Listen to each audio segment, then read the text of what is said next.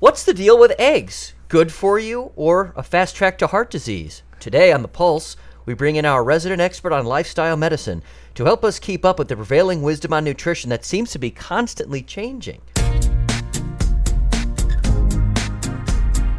This is the Yukon Health Pulse, a podcast to help you get to know Yukon Health and its people a little better, and hopefully leave you with some health information you'll find useful.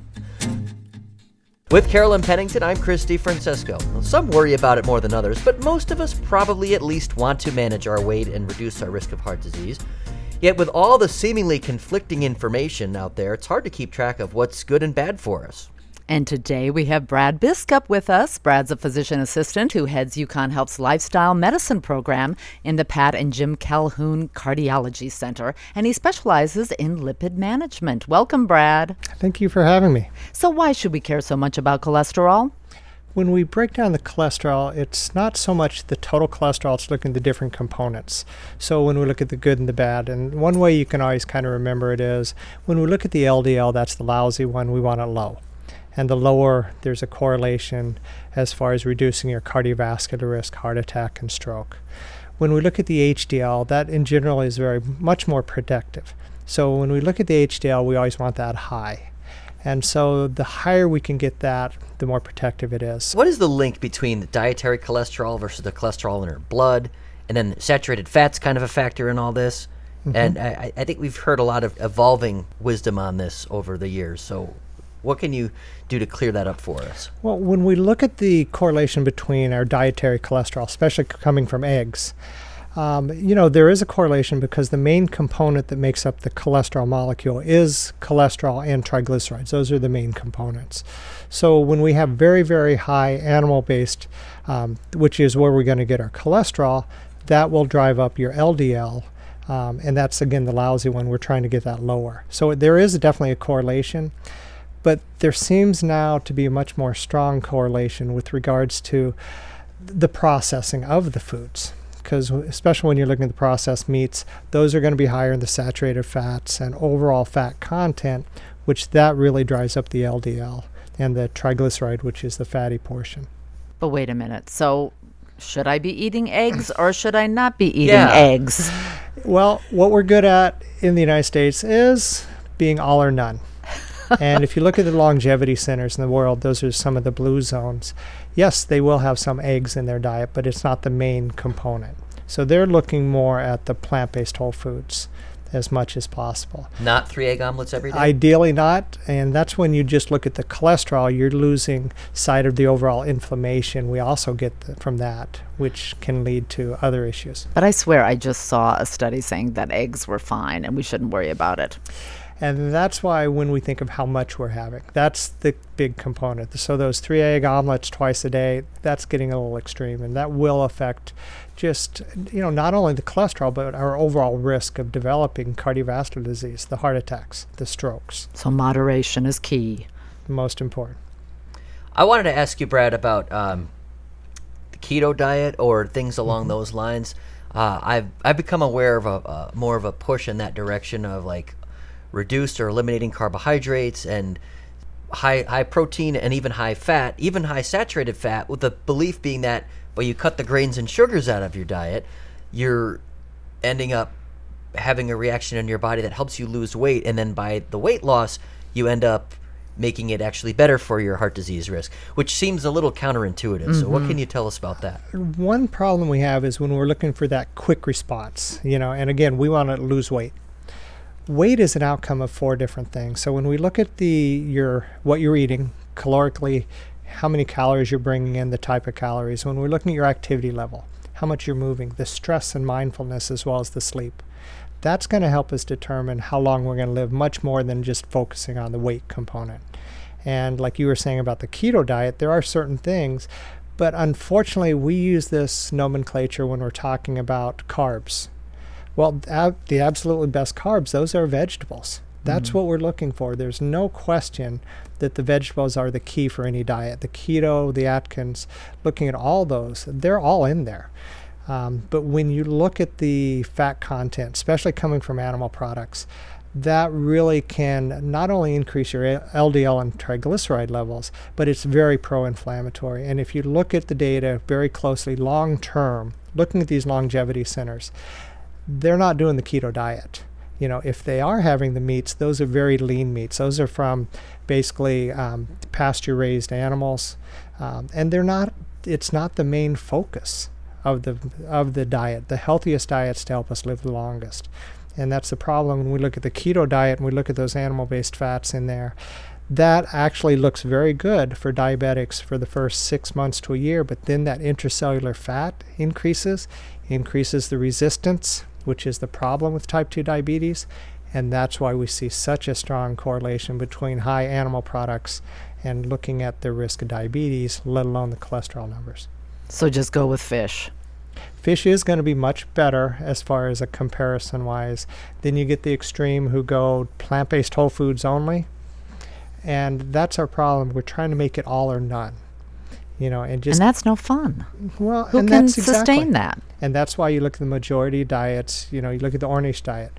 You look at the Cleveland Clinic with Dr. Esselstyn. Those have all been shown to regress heart disease. So literally reversing it.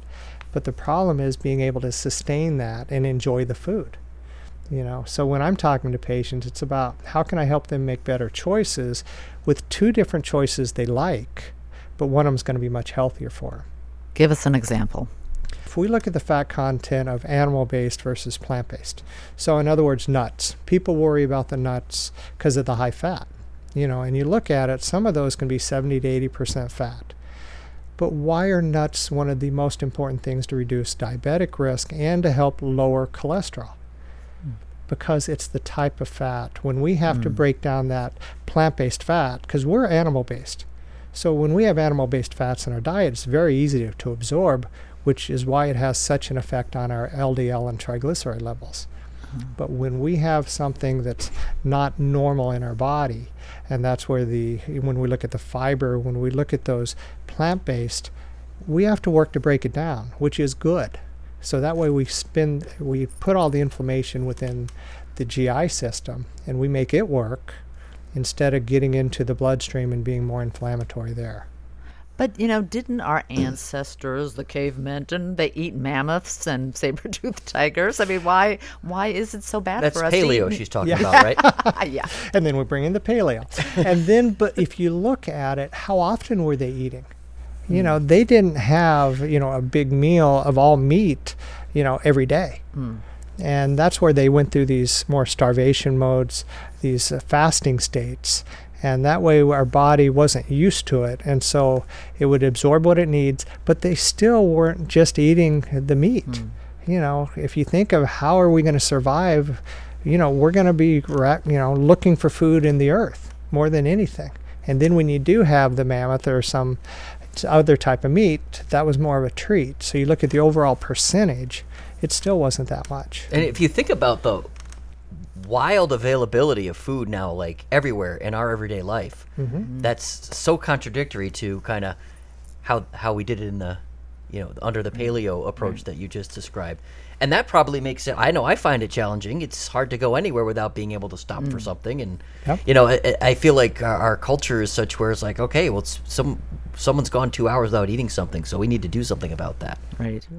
But now the research, too, shows that, like the starvation and fasting once in a while is the best way to go. Well, and I don't think, we teach people to listen to their bodies. And that's where some people, they get up and they're hungry, they have a big breakfast.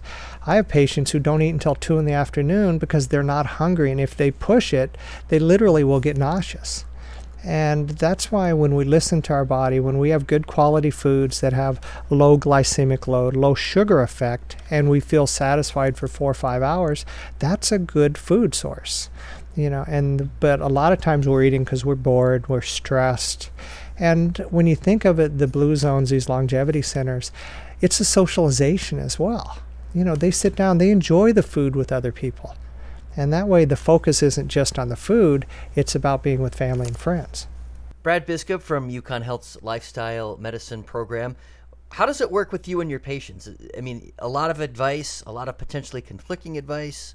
It's good to talk to an expert. How does the back and forth go with a patient who comes in?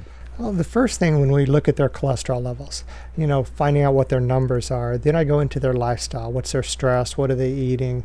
Their activities. And then when we start talking about their biggest risk factor, is it the LDL being high? Is the HDL being low, or triglycerides? And then we start talking about what they can possibly do. When we look at just fiber, you think if you don't change anything in your diet, but you add up to 30 grams of fiber, that can lower your LDL almost 30%. Wow. Just that one thing without really changing your diet. 30 grams of fiber a day? So if you have 1 cup of raspberries and a half cup of almonds, you're already over 15. So that's a good start. All right. And I That's think promising. when we're looking at having that discussion, with our patients, it's a discussion. That's what we're supposed to respect their decisions, help them make educated decisions. And I think that's one thing we're not doing. We're jumping right into these guidelines, which they came up with, and it doesn't look at complete lifestyle change at all. There's nothing in there about how much you're exercising. If I think of the number one thing that's going to reduce your risk of cardiovascular disease, if you exercise, it can reduce your risk 40%. Wow. Going on a statin with primary prevention only reduces about 18 to 20%. And don't statins have side effects? Absolutely. And that's why when you look at the risk of, it depends on which statin, the risk of diabetes. There's, some studies have shown as far as with dementia or mental status and changes. Who needs any greater risk of dementia as we get older? Well, and that's why when you look at, if you're increasing your risk, of having into cognitive impairment with being on a statin, and you can exercise, and that reduces your risk 40% of developing Alzheimer's, it's like, okay. Yeah. The only good thing about the exercise is all the side effects are positive. And the other problem is we're not training healthcare providers at all as far as understanding the lifestyle changes that are needed for cholesterol. And majority say, it won't work because they don't have that educational background. And if I think of going through what I went through as far as PA school, one of the top ones, and I got 0 with regards to nutrition and exercise and understanding lipids. But we always find out about the statins and the medications. You said if I get my patients on the right omega-3, I can see improvements in their HDL. So how do they know what the right omega-3 is, or is that an individual? No, when we're looking at the omega-3, the best ones are going to be very high in DHA, EPA, and those are usually the triple or ultra strength omega-3s. So those are going to be the ones that are going to help us the most. When you look at the prescription, sometimes we can get prescription omega-3. Those are for triglycerides greater than 500. That's when we can use those. And that's why when we're looking at the dose of omega-3 for triglycerides, we have to go above 3,000 milligrams a day up to about 6,000 to have an effect on triglycerides. But when we're looking at that HDL, the omega-3, the better quality, we want to be 2,000 to 3,000 to have a good effect on that. I have salmon like once a week. Is that enough to do? Do I have to still take fish oil? Salmon in general, if you look at the normal serving, I have between 1,500 and 1,800 milligrams of omega-3. So unless you have it every day, it's not enough. It wouldn't be enough. All right. But when I look at the lipids, I'm very specific. When I look at triglyceride levels, I'm going to look at their activity, their stress, their sleep, because when we have high, stress hormones going, produces the sugars, which are quickly converted triglycerides. So if I'm looking at the exercise, I want to keep it low intensity and keep it where it's longer, up to 40 to 45 minutes, because then we can start utilizing triglycerides as an energy source. Brad Biskup from the UConn Health Lifestyle Medicine Program. And Brad, you are a certified diplomat in lifestyle medicine. Do I have that right? Yes, that's correct. Very impressive. Congratulations. Thank you for joining us. You always bring us good information, and at the end of our conversations, I don't know whether to be thankful or to be depressed. I think the most important thing is you learn from every conversation, no matter what it is, and you try not to be guilty about it, and just how you can make more educated decisions. Well, I hope that's true for you today for listening. That is our time for today. For Brad Biskup and Carolyn Pennington, I'm Chris DeFrancesco. Thank you for listening to the UConn Health Pulse. Be sure to subscribe so you can catch us next time, and please share with a friend.